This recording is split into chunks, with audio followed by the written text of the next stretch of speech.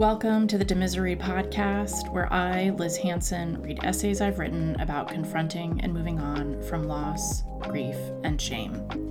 My hope is to normalize conversations around miscarriage, mental health, and all kinds of losses and traumas that compound the older we get. After my own miscarriages, I wanted nothing more than to hear stories from women about how they made it through. So here's mine. Know that you're not alone and that there are many healing paths to pursue. Thanks for listening.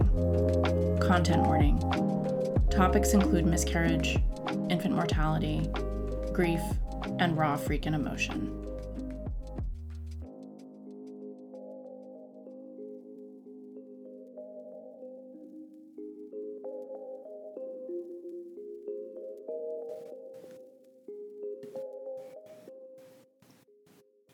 Today's episode is called The Next Miscarriage, and it is a recorded conversation that I had with friend, teacher, and theater goddess Robin.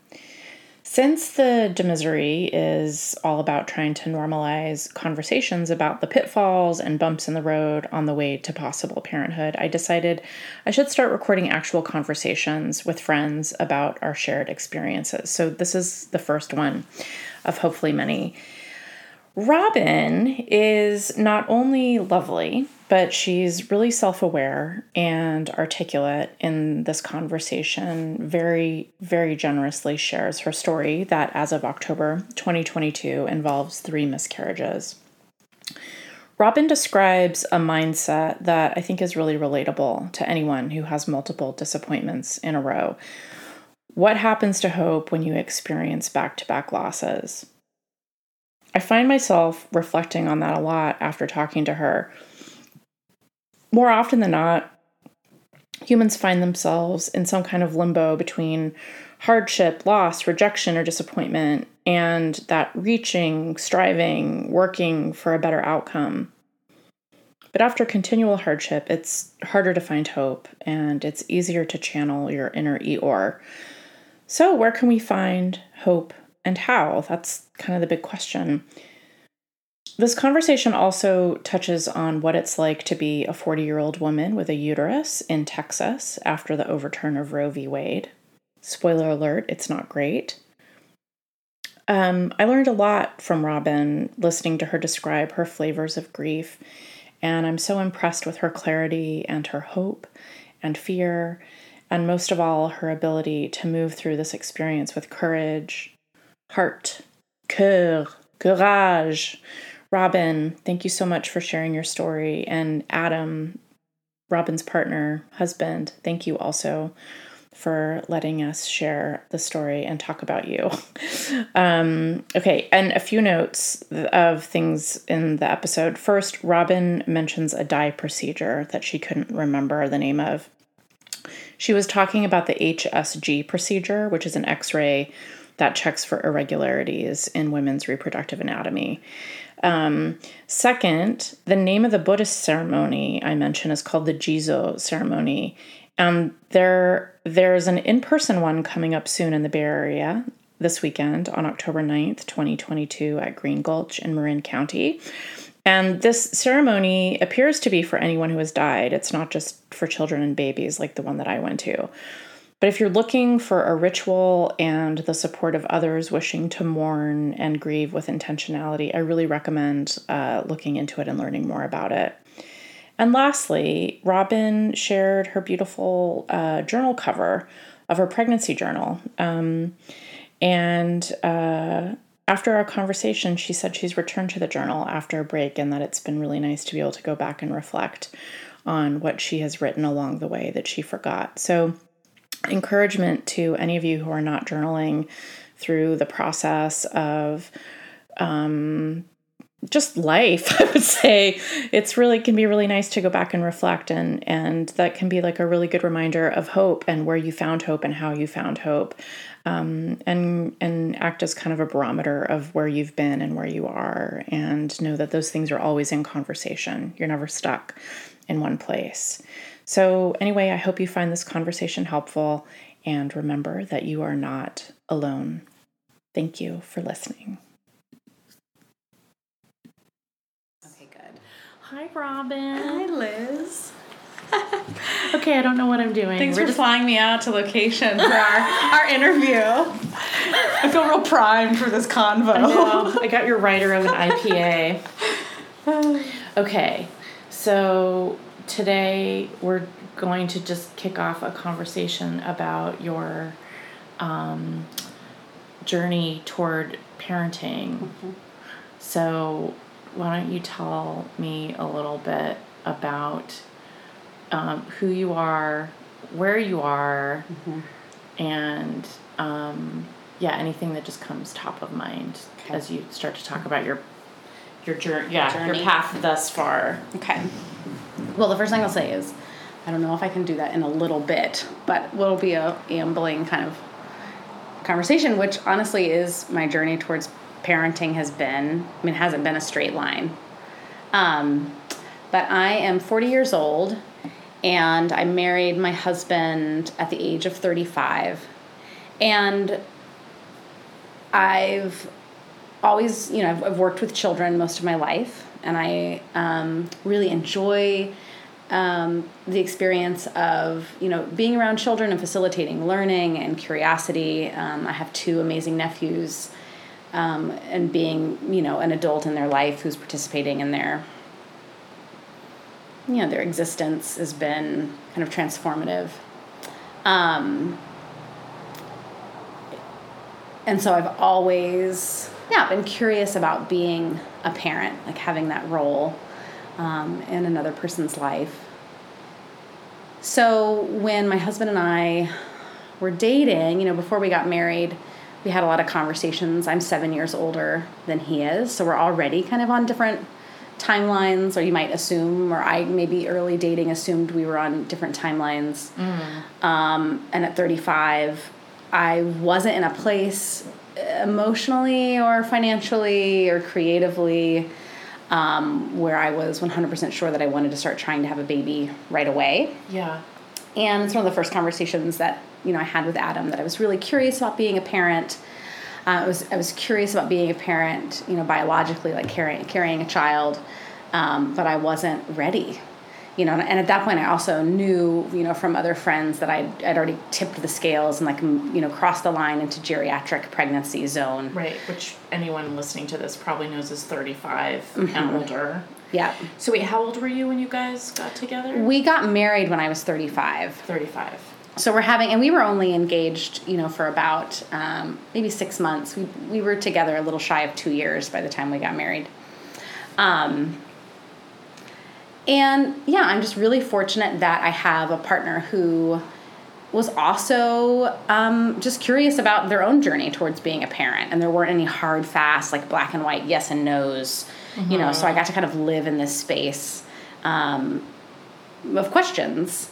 And then I also was really lucky that, being with this person and exploring, adulthood with them gave me a lot of confidence to try to be a parent. Mm-hmm. I think I had a lot of uncertainty, not feeling stable enough, as a teaching artist, mm-hmm. Renting in Austin. I felt really kind of transitory, then all of a sudden having like some point of stability and companionship. I was like, no, this is something that I want. But even then, when Adam and I, when I was like, I do want to be a parent and I want to be a parent with you, I wanted to take my time, because I wasn't in a job that felt rewarding or satisfying. We didn't have like kind of a stable place to live. And also, logistics aside, there was just a little bit more of my personal life that I kind of wanted to experience before bringing another human being into it. Mm-hmm. So we didn't start trying to have a child, trying to get pregnant, until I was 38. Wow. But at that point, I'm such a practical person. I love checklists and I love mm-hmm. filling out forms and I love doing things by the book. Mm-hmm. So I had to stop seeing my OBGYN, start seeing high-risk pregnancy OBGYN. So I found one that was highly recommended from several of my friends who had children after 35. And, so I'm meeting with this doctor. We do all the genetic screening. I have, I'm just cleared, like all systems go, big thumbs up. Plumbing looks good. Yeah, plumbing looks great. I've been off the pill now for 2 years, which was also scary because I'd been on the pill pretty consistently since the age of 16 when I was diagnosed with ovarian cysts and PMDD and hormonal acne. I was not sexually active at the time, but, my gyno was like, I think this will help with these other issues that Robin's navigating. And so from then until the age of I got off at 36. So that was it. I mean, Adam and I were taking our time, but also like I had some maintenance, I had to kind of take care of. I had to like get off this pill and see what happened. And like, am I going to have a regular cycle? Like I just had no idea what to expect. Right. And my body was awesome. Getting off the pill was really easy for me, which I feel really lucky about. My ovarian cysts, I didn't have any ruptures, even my hormonal acne seemed to have changed. My PMDD was nothing like I remembered it being the few times in my 20s when I tried to get off the pill and it just felt... That's awesome. Yeah. I was like, this, everything, all systems go, big thumbs up. So we started trying that December. Didn't get pregnant the first cycle and got pregnant the second cycle. So I was like, wow, waiting didn't matter. Yeah. Look at this. Yeah. I could have, good thing I hadn't tried any sooner because, it was going to happen so quickly and so fast. And then the early weeks of there's so much hope with that. Too. Yes. Like, it's like, okay, it's happening. Yeah. Yeah. Here. Yeah. And we also, we told parents right away. We didn't tell a lot of people, but we did tell both sets of our parents. We did it right. Yeah. Aren't you proud? We knew it. Everything's going to be fine. It didn't matter that we waited and that, yeah. And then we lost that pregnancy at 9 weeks. So really early on. It had not been confirmed by sonogram or... So it was the HCG level confirmation? Mm-hmm. So did, what was it, if you don't mind sharing, like what was it, how did you know you were miscarrying? Like what was that experience like for you? Yeah, I was at work and I was walking across the office and there was no one else in the office, I should say. It was just me.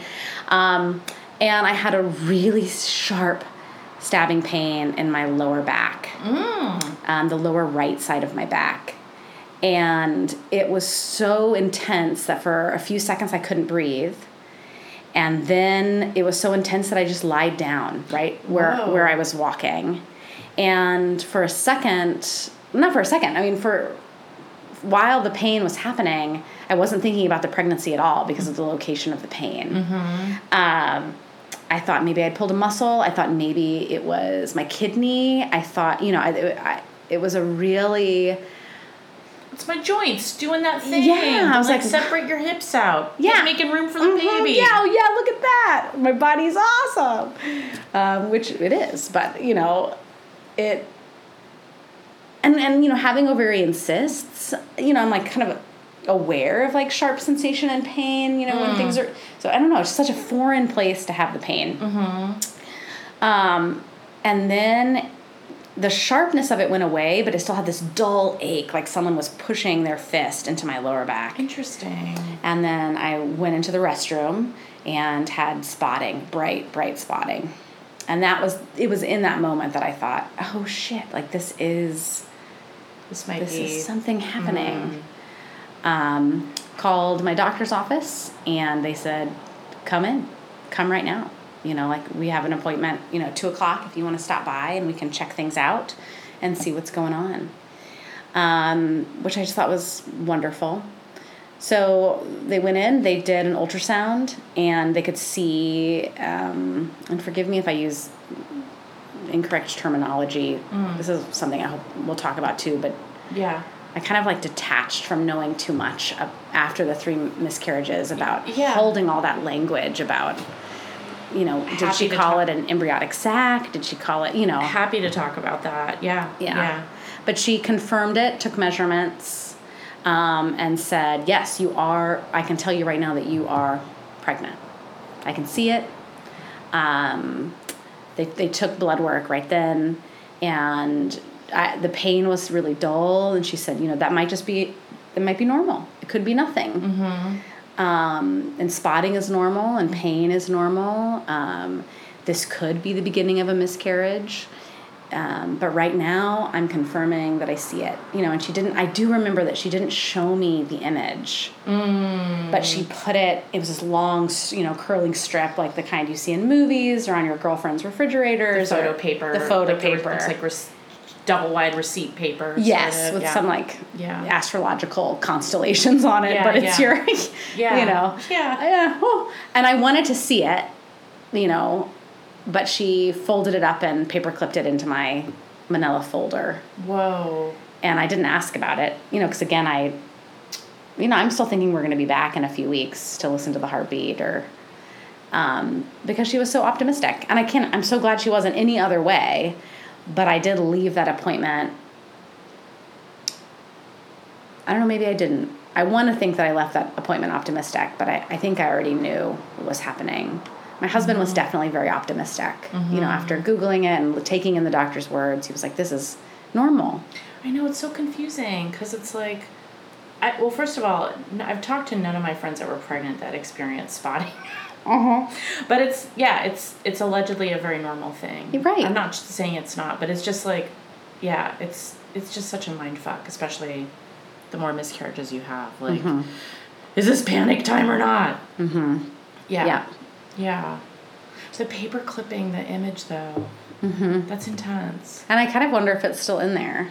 Yeah. And part of me wants to ask, can I see it? Because now they've taken images of all three. Yeah, you could. Yeah. I've never really gone back to that moment. But yeah. I'm sorry, Robin. Thank you. Oh. Thanks. Oh, sweet. Because you think about, that's the first interaction I had with my nephews, the closest thing that I have to kind of this experience. And my sister-in-law. The image. Yeah, so open and loving in her experience of carrying children and her birth experience. And it's just been really wonderful to be a companion for her and listen to those things. And those, I think in my mind, those images of my two nephews are still on her fridge, or they're still up somewhere. Right. Those early sonograms, the first sonogram images or ultrasound images. And then almost everything to a T that the doctor described that I would be feeling over the next 24, 48, 72 hours if I was miscarriaging started happening, and so I think I called the nurse's hotline, just because the pain in my lower back was so intense. That's so interesting. And that had been interesting to my doctor too. And so it was still happening. And so I think it was like a Saturday, and I talked to a nurse, after-hour nurse, and she got a little bit more specific about, because I was like, I'm bleeding a lot now. Like, do you have any more information about like when I will know, like when this is done? And she kind of explained, what I would be feeling and seeing. And then when it was happening, there was just no denying, what was going on. And just the volume. Yeah, the volume. Yeah. The pain was like nothing I'd ever really felt before. And then when I passed the pregnancy, it was just so clear to me that like, that is what I was looking at, and then it was, and then, we've had 3, and they've been really, really kind of similar in structure. Timelines are very similar. But I will say, I think that first time, from that first sharp pain in my office to the moment that I knew that, the miscarriage had been successful and taken place, I think that was 2 days. I think that was 48 hours. And then I think it was almost 4 days with the third one. And then, it was just much more painful, which felt counterintuitive to me, I don't know what to compare it to, but, like the first time I had strep throat, you know what I mean? Right. Do you, emotional or physical or both? Both. Yeah. Both. Absolutely both. The second miscarriage, I almost don't remember much. because I don't know. I just didn't. Yeah, who wants to be present for that? Yeah. Yeah, yeah. And then the third one, we just really got our hopes up again. Mm-hmm. We'd taken a little more time between trying, and in that time, I'd started fertility acupuncture.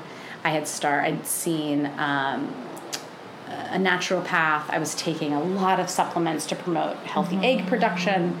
I just felt like I was getting more serious. I was like, okay, all this other stuff was just us trying naturally without any type of, besides just having lots of sex, charting my ovulation, just using calendars and like body signals. And folic acid.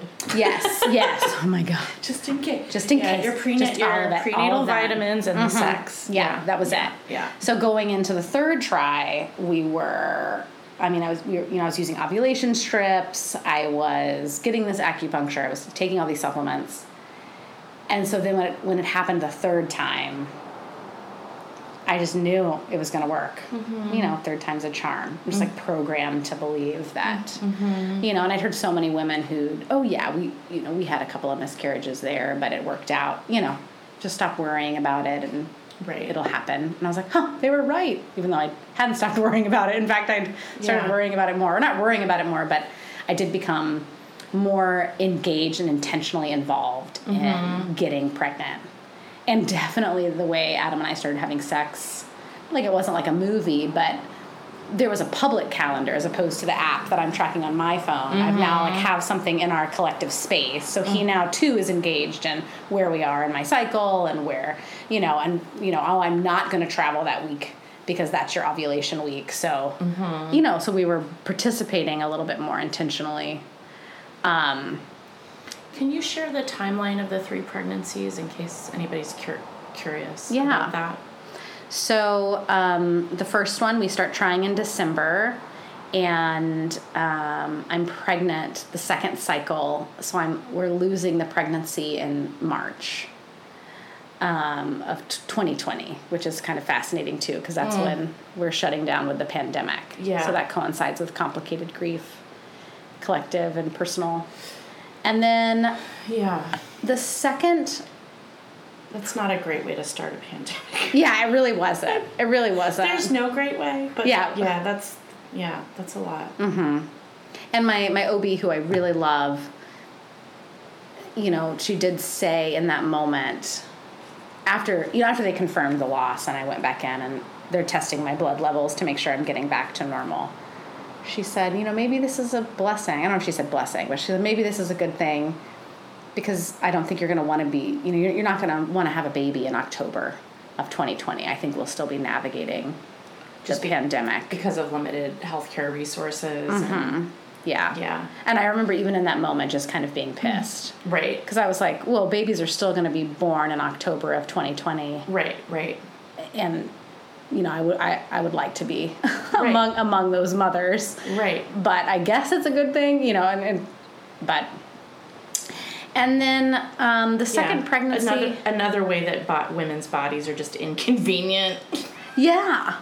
Like what a good thing that won't be happening. It's like, will it? And then the second one, I think, my body got back to normal pretty quickly.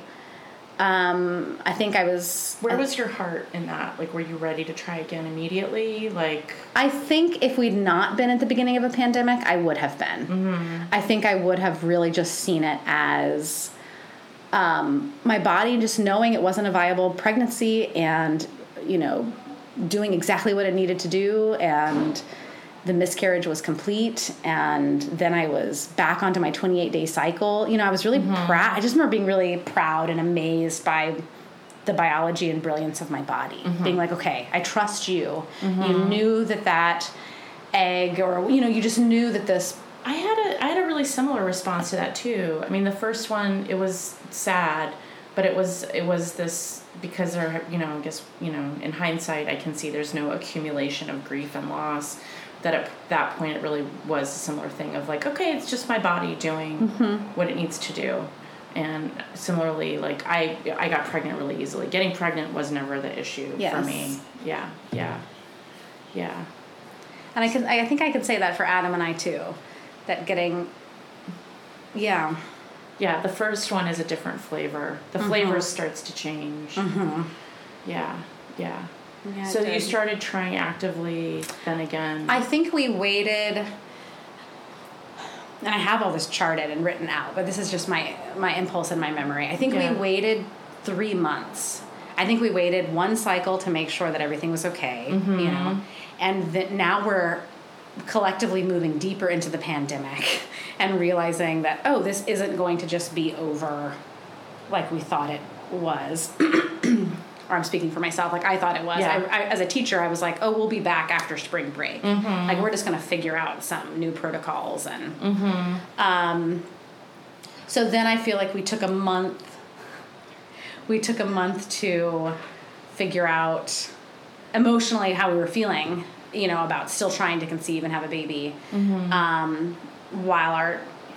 while we were watching our healthcare system kind of navigate spikes in our area. And then by the 3rd month, I think we realized that it was okay to start trying again. You know, that what we were watching happening in other parts of the world and in highly densely populated areas of the United States was not happening in our town.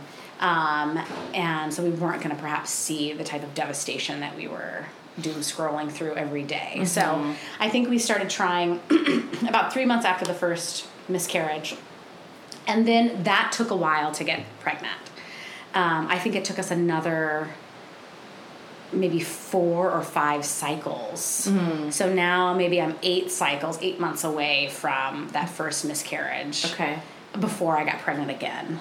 And that was hard too, because I just remember a lot of people saying at the clinic, and then a lot of people saying who were doing like follow-up blood work, and then a lot of online research saying that it's really likely to get pregnant right away after a miscarriage. Like your body knows what you're trying to do. It's primed, it's ready. And so my doctor was really encouraging us to try right away. Like if my cycle was normal, to go ahead and start trying again right away, because the percentages, the odds were we were gonna get pregnant again really quickly, and then that didn't happen again. And I was like, what, God. So even that became kind of a disappointment.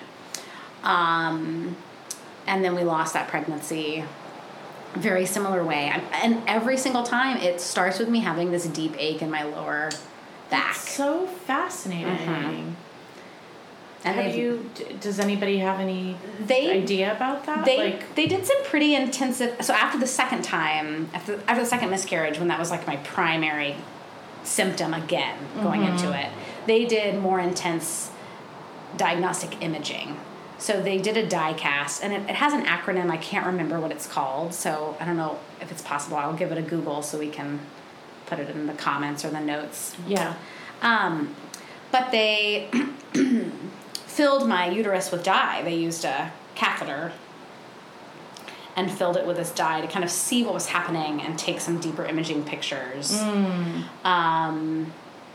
And I had ultrasounds done of everything. They just were looking at me all over. Like all your organs, like anything in the pelvic region where you were having the pain. And I just came back clear. Wow. Everything was clear. Wow. And my doctor wasn't really concerned, because all the images were coming back with, no reason to be concerned. All of my blood work, this kind of, the dye imaging that they took, there was nothing of alarm. Like, again, everything, all systems go. Everything looks good. Big thumbs up. And my doctor kept saying, you're getting pregnant. That's not the problem. So you and Adam should definitely keep trying. And then it was harder gearing up for the third try. Yeah. Emotionally. Can you talk, the one thing that like I was curious about when my losses were fresher in mind was just like the grieving process felt so solitary, because there's just, our culture in general does a really poor job of honoring grief as like a necessary process and ritual. And then, the fact that like people don't there's all of, it's just, people don't talk about pregnancy loss in the same way. It becomes very isolating, and as you're saying, it's like you stop kind of sharing that you're getting pregnant because you don't want to have to tell people about the loss, or like, you know, manage their expectations or questions or whatever. Do you remember anything about the flavor of grief and what that was like with the second one? Yeah, we didn't tell anyone that we were pregnant, and then I also didn't tell anyone that I'd had a miscarriage. So, because I didn't want to handle anyone's joy, and I also didn't want to hold anyone else's optimism. Right. Like, it wasn't even like I couldn't handle them being disappointed. Yeah. Something that I'd found really hard in retrospect about the first one, while sitting with the second one, was that everyone's optimism about how it's going to work. Yeah. Yeah. Was starting to really be hard for me. I was like, but it isn't working. Right. So can we just be really honest about what's just happening in this moment? Like, I don't want to talk about what could happen. Right. Because I actually just want to talk about and acknowledge what did happen. Yeah. Thoughts and prayers. Thank you. But no. Yeah. Yeah. And being so quick to have solutions or anecdotes about others. Which is interesting because that is something that I was craving. So the flavor was that I did want to know that my body was okay, that I was okay, that we should keep trying. But I didn't, in that, I couldn't hold other people's joy. I was bitter. I was more angry and... Yeah, private bitterness. Yes. The miscarriage journey. Yeah. I was pissed. So it was just Adam and your doctors that knew what was going on. Yeah. That's so intense. I think that's so common, too. I think that's very relatable. I think that's why that middle one doesn't have a lot of memory for me, the second miscarriage, because I just was like, nope, I don't want to talk about it with anybody. Yeah. Not going to let you get to me. Yeah. Yeah. And we had people who were really invested in our journey. I mean, close girlfriends and family friends and, you know, our neighbors who we live so closely with, you know, really were there after the first one, you know. Even though they hadn't known we were pregnant, you know, I kind of let them in on what had happened afterwards. And then it felt weird not telling them. I felt like, I don't know about the second one. Did you do any journaling? Like, did you have private ways of processing it? Yes. I will say that I'm journaling about it in two ways. One, I'm just an active journaler. Like, and you're an artist. You're like, yes. What you haven't said or shared is that you're like an amazing performer and teacher of performing arts too. And thank you. Yeah, creative. Yeah. So it's a part of kind of like my daily rituals and practice. So I'm venting into one space, but then in another space in, you know, the notebook. I'm keeping track of dates and times and procedures and, you know, like this other way that I'm kind of documenting it. Yeah, captain's log. Yes, it is a captain's log. It's exactly what it is. Which, to be honest, I don't even think I put in information after the third one into the captain's log. I kept thinking, I'm going to update that soon. But I don't think I pulled it off the shelf because I didn't. Yeah, I feel really detached from it now. It's like after the second one, I was really angry.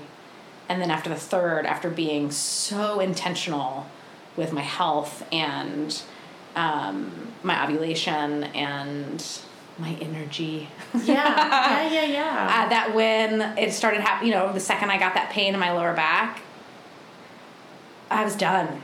I was so over it. I was just ready for the miscarriage to be over. Right. I was like, all right, I can't. I'm sorry. I don't want to be doing this anymore. And I just remember how optimistic Adam was that it could still be a viable pregnancy for those 4 or 5 days. And that I felt removed from him too. This is on the third one? The third one. And he still is saying, you know, spotting's normal. pain like this is normal. And he's God like, bless him. I know. I was like, but our research shows, our accumulative data shows it's happening again. This, but yeah, bless him, because, I mean, that's, he's going through this too. Mm-hmm. And, as isolated as I've felt in this, and how wonderful it has felt to find other people in my life, individuals who've experienced miscarriages, and have conversations with him, I really don't know who he has been talking to or how he has navigated 1, 2, or 3. He doesn't write in the captain's log. I do. Right. And so, I mean, we are very vocal in how we communicate with each other. Right. He's an artist as well, and I know he wrote an incredibly moving short story about the experience where it kind of plays with this, this nonfiction narrative in a little bit of a fictional magical realism way. Mm-hmm. And he shared the story with me, and I told him that can go nowhere else. Can that just be ours? Yeah. To which he lovingly said, of course. But I am curious, about his process in all of this, and the work that you're doing, and the conversations that you're starting. If partners who are not, partners. Yeah, or... Yeah, no, I mean, I'm thinking, that ended up being kind of my partner that I'm no longer with. We did not communicate well about it. And, we were in couples therapy to try to help with that. But we ended up, it turns out we just sort of end up processing things in different ways. And... we were just sort of set on these two divergent grieving paths that just didn't want to hang out with each other anymore. Mm-hmm. So I don't know. I still think about what was his process? Who did he talk to besides me? I mean, it's hard too, because I'm sure they happen. I'm sure we had plenty of conversations about them, but about the losses, but I don't remember specifics about them. And I don't know, it's sort of it just makes, it's just such a hard thing to talk about. Yes. With anybody. Mm-hmm. And it's also, it's just so incredibly sad.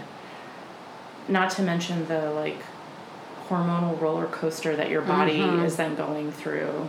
Mm-hmm. Yeah. And then, trying to show up at your paying job to show up and be effective, and not fall apart, and just all of the, you don't get to have, there's not a convenient time or way, or even a societal model for how to have this sort of grief processing. So we did this Buddhist ceremony through the San Francisco Zen Center, where they do this, I forget the name of the ceremony, but oh my god, I'm going to forget the name of the bodhisattva, who is the bodhisattva of unborn children. And in Buddhism, there's a practice to honor the unborn children, abortions, miscarriages, children, babies that die young, and you sew something together, and then you adorn the altar. And so we did a ceremony with that at Green Gulch, which is in Marin County, with a bunch of other people who it was the saddest group of people. We don't know what anybody else's stories are in that process. It's not a sharing. It's just you kind of show up and you're led through with these Zen priests to kind of have this honoring and commemoration. And then, we tied these we wrote notes to the past being and tied it on this cherry blossom tree. So it's I feel I have one place where I went, and that was kind of at the end of all of them, all of the losses. So it's I've gone back there a couple times and just kind of cried a bunch. Like, I just kind of sit in the cherry trees. And it's a beautiful property, so a lot of times people go there and they're like, you know, oh, the wonder of it all. And I'm just sitting on the bench looking at the cherry tree. Like, Yeah. But yeah, I don't know. Did you have any processes or thinking about it in retrospect? Do you think that would be helpful to have some sort of ritual? Yeah. I didn't. And what's so interesting, I didn't have any ritual. I don't think I did. I mean, obviously not one that was intentional or impactful in a way that's still with me. And what's really fascinating is I am someone who believes in ritual and lives by ritual. Yeah. And so that's also just an interesting realization in this conversation with you, is that, and I would say my partner is too. We are someone, you know, I walk through a beautiful forest and on the way out, I'll hug a tree and say, thank you. Yeah. You know, Yeah. I begin and end my classes with gratitude, you know, so art is a ritual in so many Yeah. ways. Yeah, artistic practice is so full of ritual, especially performing arts. Yes. Yeah. Yeah. But it's just, yeah. Well, maybe There's time. there's always time. Yeah. And, like, repeating, too. Like, I mean, that's partly why I've gone back a couple of times to that spot, is just, like, you know, there'll be, like, something, I'm just like, all right, I just want to, like, go acknowledge and feel like I'm in a safe place where, like, I was kind of held in the grief by strangers. There's something very impactful about that. Mm-hmm. That, like, I don't know, Buddhism is really, I mean, I'm a very casual Buddhist, I will just put it that way. I'm like I'm a very casual Buddhist. But just this idea that there are so many ceremonies and rituals, and, like, being able to hold grief and really acknowledging suffering, and without having to have, like, go into language, verbal or spoken. And I'm a writer, so I process a lot, like, through language and trying to articulate my feelings and stuff. But I feel like there's just something so profound about, like, a group action. Robin and I happen to be sitting on the North Shore of Kauai right now, celebrating her sister's 50th birthday party, which is wonderful. So I feel like if you want to, we could release something into the ocean, maybe. Yes. Yeah. I think so. Yeah. We're also going to have a hot dog party. If you want to do a hot dog ceremonial dinner, you bury a hot dog in the sand as a fertility rite. I'm singing a lot of karaoke, so there might be an amplified ballad sent out over the ocean waves, to these beings.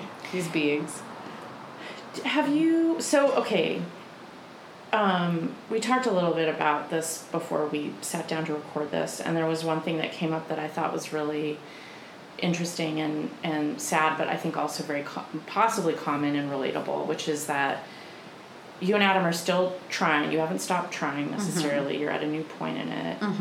But your attitude has changed to one of kind of, all right, you're just waiting for the next miscarriage. Can you talk a little bit about that? Yes. So the captain's log has changed from, when we start trying again, instead of, I have a seasonal component to my job. There's 3 months out of the year that would be much harder for me to be in the latter part of my third trimester, because I'm working in a rural location, so that would be challenging, but not impossible if I was to go into active labor during those 3 months out of the year. So when we were originally trying, that was something we would keep in mind. We're like, well, let's make sure that we're in a safe, that we're trying in these windows that will ensure that I'm in a safe place job-wise. And then in the middle one, when we started trying again, we were like, nope, forget it. We're just trying all the time. It doesn't matter. Work is work. Can't control it. Yeah, nothing. Yeah, can't control it. Nothing's more important than this. We entered the third one in the same way. still, thinking about the pregnancy ending in birth, and delivery, and kind of when that would be falling in the school year as teachers, or if I'm running my summer program, or, those were the conversations that we were having. And then, of course, I'm really into astrology, so I'm, really curious about, so I'm also still thinking about their rising signs and their moons and all this business. What's your ideal sun sign? I really love Libras. Adam's a Libra, so I'm like, oh, wouldn't that be nice? Yeah. But I'm also a fan of a Scorpio, and interesting. Got some favorites in there. You want an autumnal baby? Yes, an autumnal baby. Also, I live in Texas, so the idea of having a Leo, for example, seems atrocious. Being 9 months pregnant in August would just be the pits, but now, we're gearing up to try again, and all of our language and all of the dates and all of the captive log pre-planning has changed from labor and delivery to making sure that when the next miscarriage happens, it's at a convenient time when I can, take off work and ride those hormonal waves and shifts and grieve and... and we're no longer entering it talking about trimesters, Right. We're entering it talking about Weeks. The first few weeks. Yeah. And there's no hope in that. Mm-hmm. There's no joy in that. There's no wonder, there's no mystery, there's no magic, there's no promise. All the things that pregnancy is for me, potential, questions.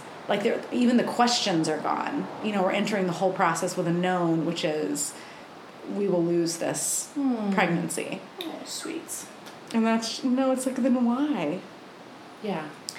And after, politically, with the overturn of Roe versus Wade and living in Texas and seeing those shifts happen this summer, the logistical captain's log planning also now centers around how quickly my partner could get me to healthcare if we needed, a medical intervention. Right. When this miscarriage starts to happen, how quickly can I get you to New Mexico?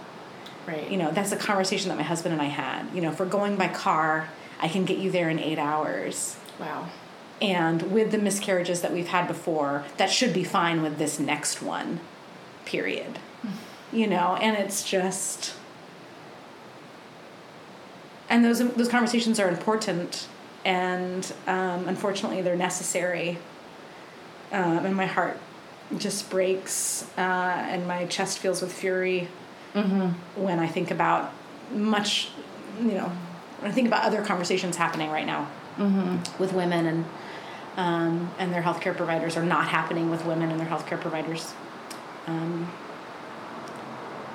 Abortion is healthcare. It's healthcare. It's infuriating.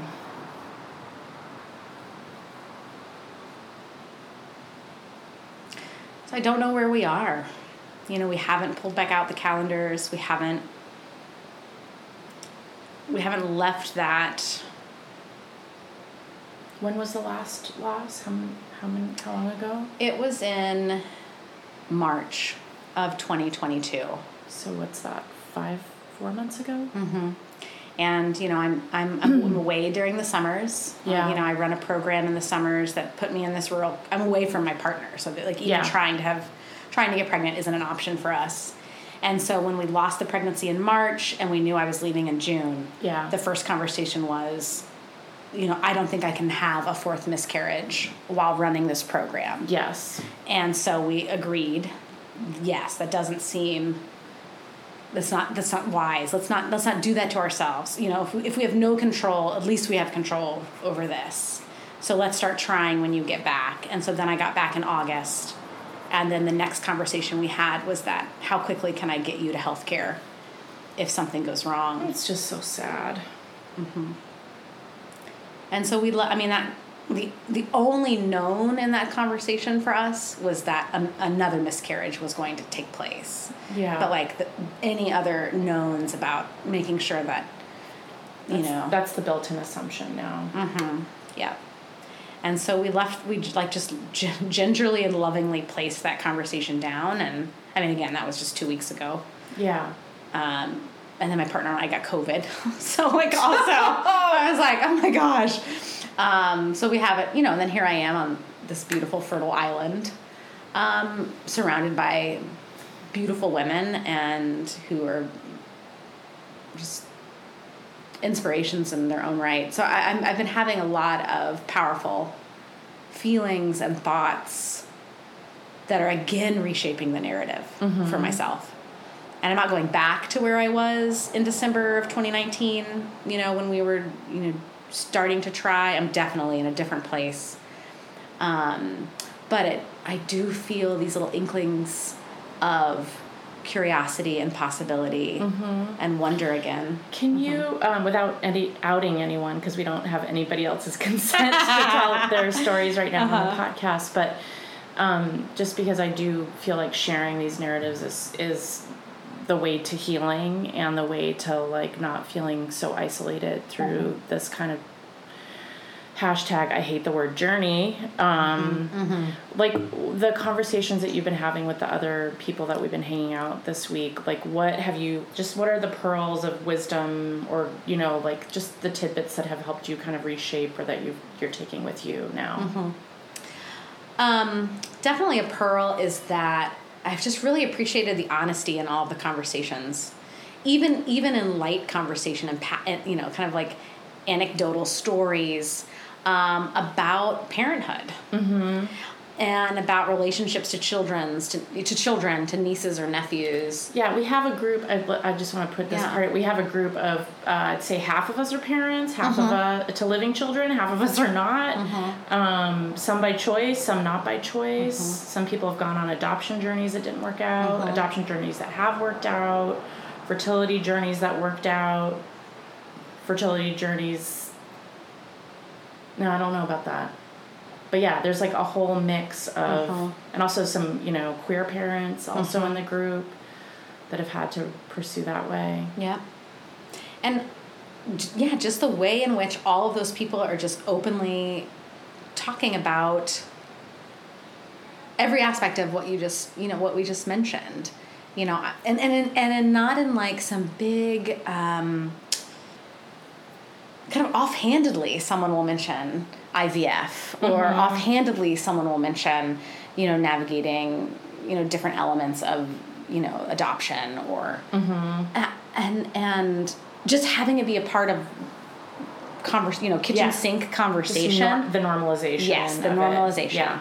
Yeah. And also just, being able to be frustrated by it, pissed off about it, like to be standing in a room where we all kind of lightly know each other's stories, but not feel like you can't, call your kid a weirdo, because or the struggles of parenting. Yeah, the struggles of parenting because that might hurt someone else in the room who hasn't had that experience. It's like all experiences are welcome. So all experiences are welcome. Also, period. there's no grief too heavy for this group. I would say there's people have had a lot of life experience and shit thrown at them for all different reasons. It's a very hardy. It's a tough group of ladies. Yeah. And what I also love is like some of us have known each other a really long time. Some of us don't know each other. But there's just. I hope I'll have the right words for it at some point, but it's a feeling. It's just a feeling of community, being safe, these words that make me also kind of cringy, but they're so important. I mean, I think safe is a really important word in this because it doesn't feel safe to talk about it. Like in the workplace, for instance, one thing I wanted to ask it as a follow-up question with you is talking about like, all right, well, I can't have a miscarriage when I'm working in the summer in a rural area, but like, and also like to recover hormonally, emotionally from miscarrying. Did you take time off during the other ones? Like, was that? No. So it was just like you just had to bootstrap it, suck it up. Yeah, and what's funny is not because anyone was making me. Yeah. You know, it was my own kind of built-in rules or understanding of what I was supposed to do. I mean, I had a lot of in the first and second miscarriages, I had a lot of flexibility. Where I was working at the time. I was my own boss. You know, I was the director of a nonprofit with no employees, volunteers who most of them were, you know, committing, you know, maybe 10 hours a week. So, you know, and you just had to get the work done in some way, didn't matter when. Exactly. Yeah. And I just went right back. Which is sometimes a valid coping mechanism for some people. I personally would love to normalize bereavement. Yes. PTO. Yes. Yes. Yeah. And like being able to talk about, I mean, it's already such a taboo thing to even like tell your employer that you're pregnant. Like it's such a risky thing that nobody, well, women talk about it, but yeah, so then I don't know. What would happen if we lived in a world where people talked about this all the time? That's what I wonder. You know, even as a teacher, you know, I teach high schoolers, you know, to even normalize it in a way to say, like, I'm taking time, like, to just say, this is why I'm not going to be in class for the next, you know, 10 days. I've experienced this. Just like you would say, you know, I have COVID, or I have the flu, or I've lost a parent, or, you know what I mean, my child is sick. Yeah, my heart is broken. Yes, yeah. My heart is broken. Yeah. And I can't imagine, that feels inappropriate. Yeah. Like, you know, I could see like an in-service, like list of things not to say to your students would be like, to mention that you've had, you know, like that's just like and it is. I mean, for teachers listening or anyone who works with youth, that's a lot of private information. Yeah. You know. Yeah. But if I left because of another level of grief. Yeah. I would tell my students, I'm leaving to attend a funeral of some, you know, of so-and-so. Yes. And my students, I mean, it builds empathy. And they, you know, they see an adult navigating grief. I mean, it's, I don't know. It's just one step towards normalizing. Yeah, and modeling like modeling a self-care that like, guess what? I need to take time for myself during this time. Yeah, I mean, just the not talking about it.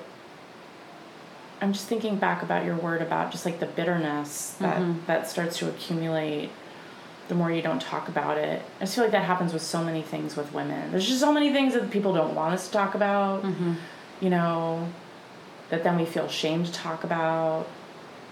And the buildup or like the shame around any of that is just destructive to ourselves. It ends up like we end up being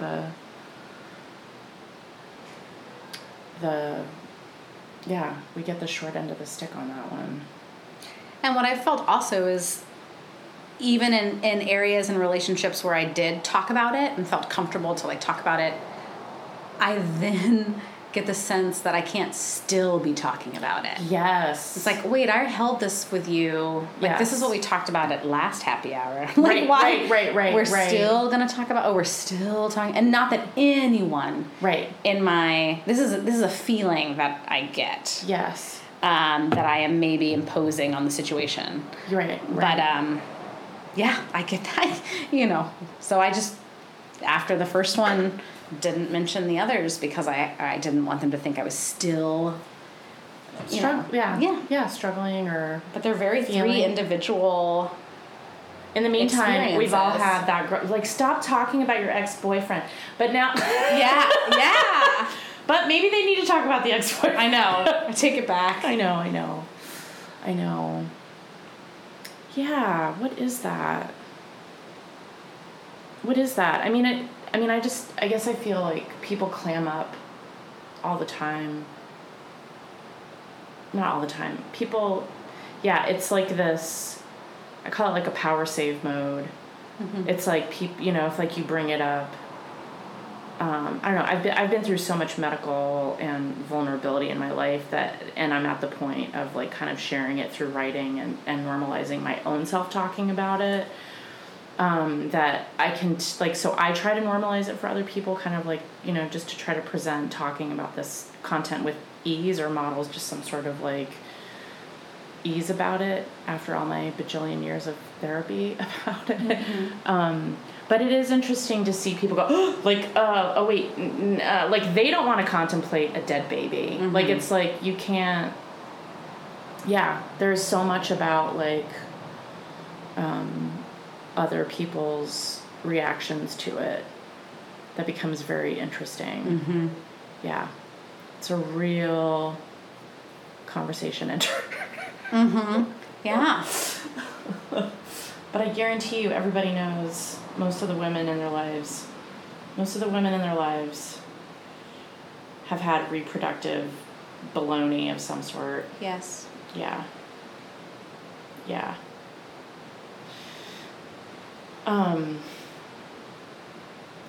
What else do you want to talk about? Is there anything on your mind? There was something you brought up at the beginning about, like, well, I mean, I found myself in this place too that just like, I mean, when you're a female artist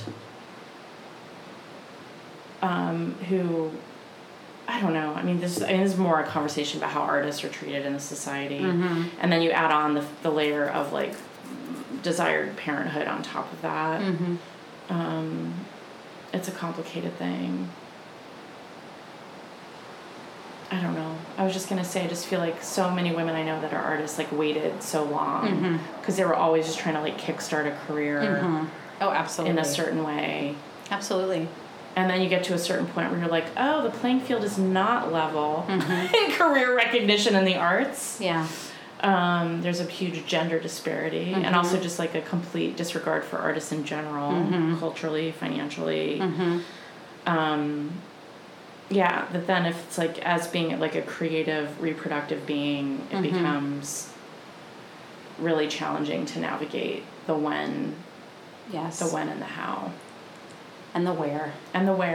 That was and how to have enough financial support to do them. Right. And that was a really big part. The when and the how and is the where. Is there enough money? Yes. And you know, when we I don't know if I want to say where we live, but I mean, we live in a rent. I mean, this is kind of universal, but we, you know, as renters, you know, we're teachers, we're artists, we don't own a home, and you know, we live in a place where that has just become further and further out of our reach. Yeah.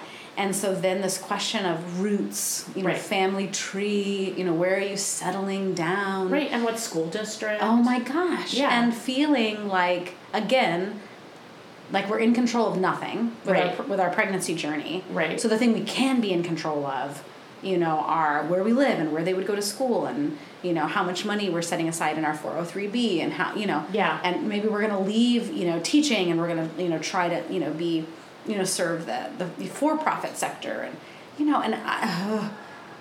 and really it's all just stemming around, you know, we just want to have this baby. Like like none of these things would stop me. Like if we were just pregnant, like none of these things would, I don't know, I was going to say matter. I don't know. It just, but those were thoughts I was carrying around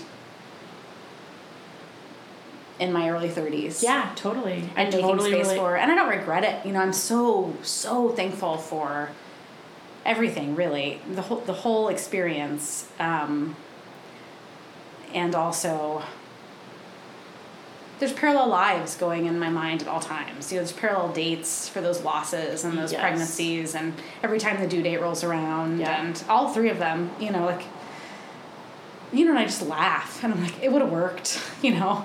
We live in 200 square feet. You know, we're still not making any money. You know, but it all would have worked. Yeah. Somehow, you know, because we would have made it work. Right. Because we have so much privilege and opportunity, and you know, with this third person, we would have made it. I know. So the who, the wow, the where, the how, and the when. It mattered, and also it didn't matter. Right. And so it's just another thing to kind of hold. It's another grief, really. It's like all of that worry and planning, you know, it's also releasing all of that. You know, that's part of when I think about this ritual and, you know, this Buddhist teaching in the cherry trees and thinking about the things that you're letting go of or giving over to or celebrating. There's no control. Mm-hmm. So much, I don't know, my personal experience has been so much of it is just like realizing, the illusion of control mm-hmm. that I thought that I had over a process, over an imagined life. And I don't know why I even had that. I mean, aside from that our culture feeds that on, but like, yeah, I've had the rug pulled out for me so many times. Like, why should anything work out? I don't know. Yeah, but I feel like that has been part of the grieving process for me, is like really just sort of like, you just never know. You just can't, I don't know, become like super cynical, which has this weird thing of letting go, then sort of like comes full circle back around to actually optimism. Like mm-hmm. it's kind of this weird, I'm in the optimistic part of it right now, of mm-hmm. feeling very like free from trying to control certain things. Mm-hmm. I'm sure that's going to snap right back around because I definitely have controlling thought impulses and needs, but like, when things don't work out, like how do you recoup wanting things again? Yes. How do you let yourself want anything again becomes really challenging. Mm-hmm. Yeah. I wish you and Adam the best. Thank you. Yeah. And, we can pick this conversation up at any point. Past, mm-hmm. present, or future. Well, see, that feels good too. Just having an invitation for this not to be the only time we talk about it. No, it's not. I think is so important to say that, you know, allowing us to want again and allowing the wants that we have to be different. Yeah. And affected by what we've gone through and our conversations to be different. Because this conversation with you is also a part of what I've been through. Yeah. You know, or what I'm going through. And so just saying that, Liz, I think is really important to say. Like, this is the beginning of a conversation. Yeah. You know, this isn't just an entry in the captain's log. No. You know, this is the beginning of what's next. Yeah. Mm-hmm. Yeah. And we don't know what's going to happen. Mm-mm. Yeah. But I know that you're a magical, wonderful, loving being. Thank you. Yeah. You too. Thank you, Robin. Thank you for your work. Oh my God. Love. Do you want to say anything else? Just gratitude. Okay. Thank you. And aloha. Mahalo. Mahalo. Aloha. Okay. Yeah. All right. Thank you. Thank you.